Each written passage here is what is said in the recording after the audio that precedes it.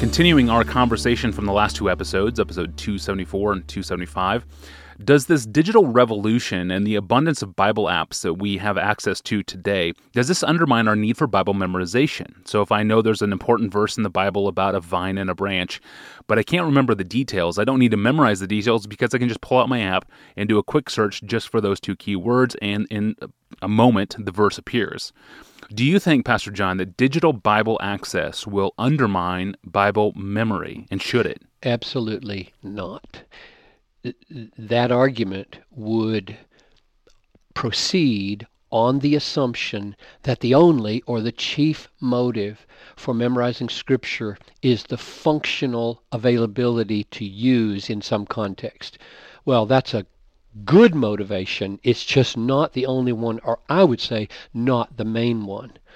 The main one is what happens to your mind when it is structured. And here I think things go very deep, Tony. I don't know. I'm not a neuroscientist. I don't know how the synapses and chemicals and electricity in the brain work, but I know enough to know that the memorizing of anything or the habituation of the mind to anything is a physiological and a spiritual phenomenon. And the mind is being shaped. So when Paul said, do not be conformed to this world, but be transformed by the renewing of your mind, that's amazing. I mean, that's one of those powerful statements in the world, that your mind that God has given you is to be renewed. And I would say the primary way that happens is immersion in the mind of God. And one of the primary ways immersion in the mind of God happens is through memorizing the Scriptures. And back to the practical part, it is far more powerful. I've seen this again and again, Tony. I've seen it in worship. I've seen it at the Lord's table. I've seen it at the hospital bed. I've seen it in the counseling room.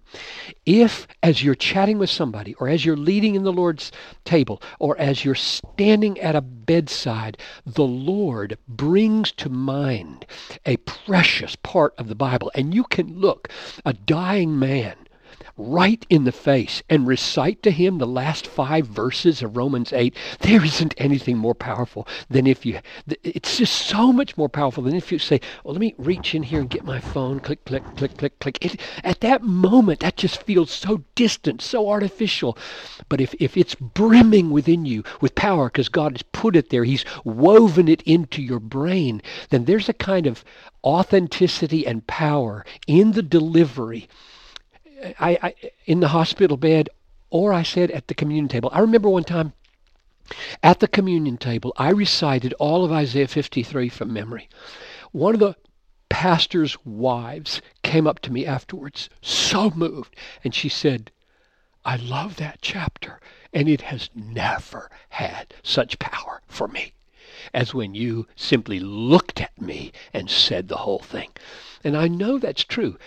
When I'm around somebody who can look at me and exhort me eye to eye with the Scripture, there's more there than if he is reading it to me. So my answer is no. The digital revolution will not, God please, will not replace memorization. Yes, that's wise counsel. Thank you, Pastor John. And this conversation reminds me of a previous Ask Pastor John episode we recorded titled Bible Memory as Ministry to Others, which was episode number 131, and you can find that in the archives. Tomorrow I'll ask you, Pastor John, a question we get from time to time. Why is John Piper's preaching so intellectual and sometimes so hard to understand? I look forward to hearing what you have to say, Pastor John. Until then, I'm your host, Tony Reinke. Thanks for listening.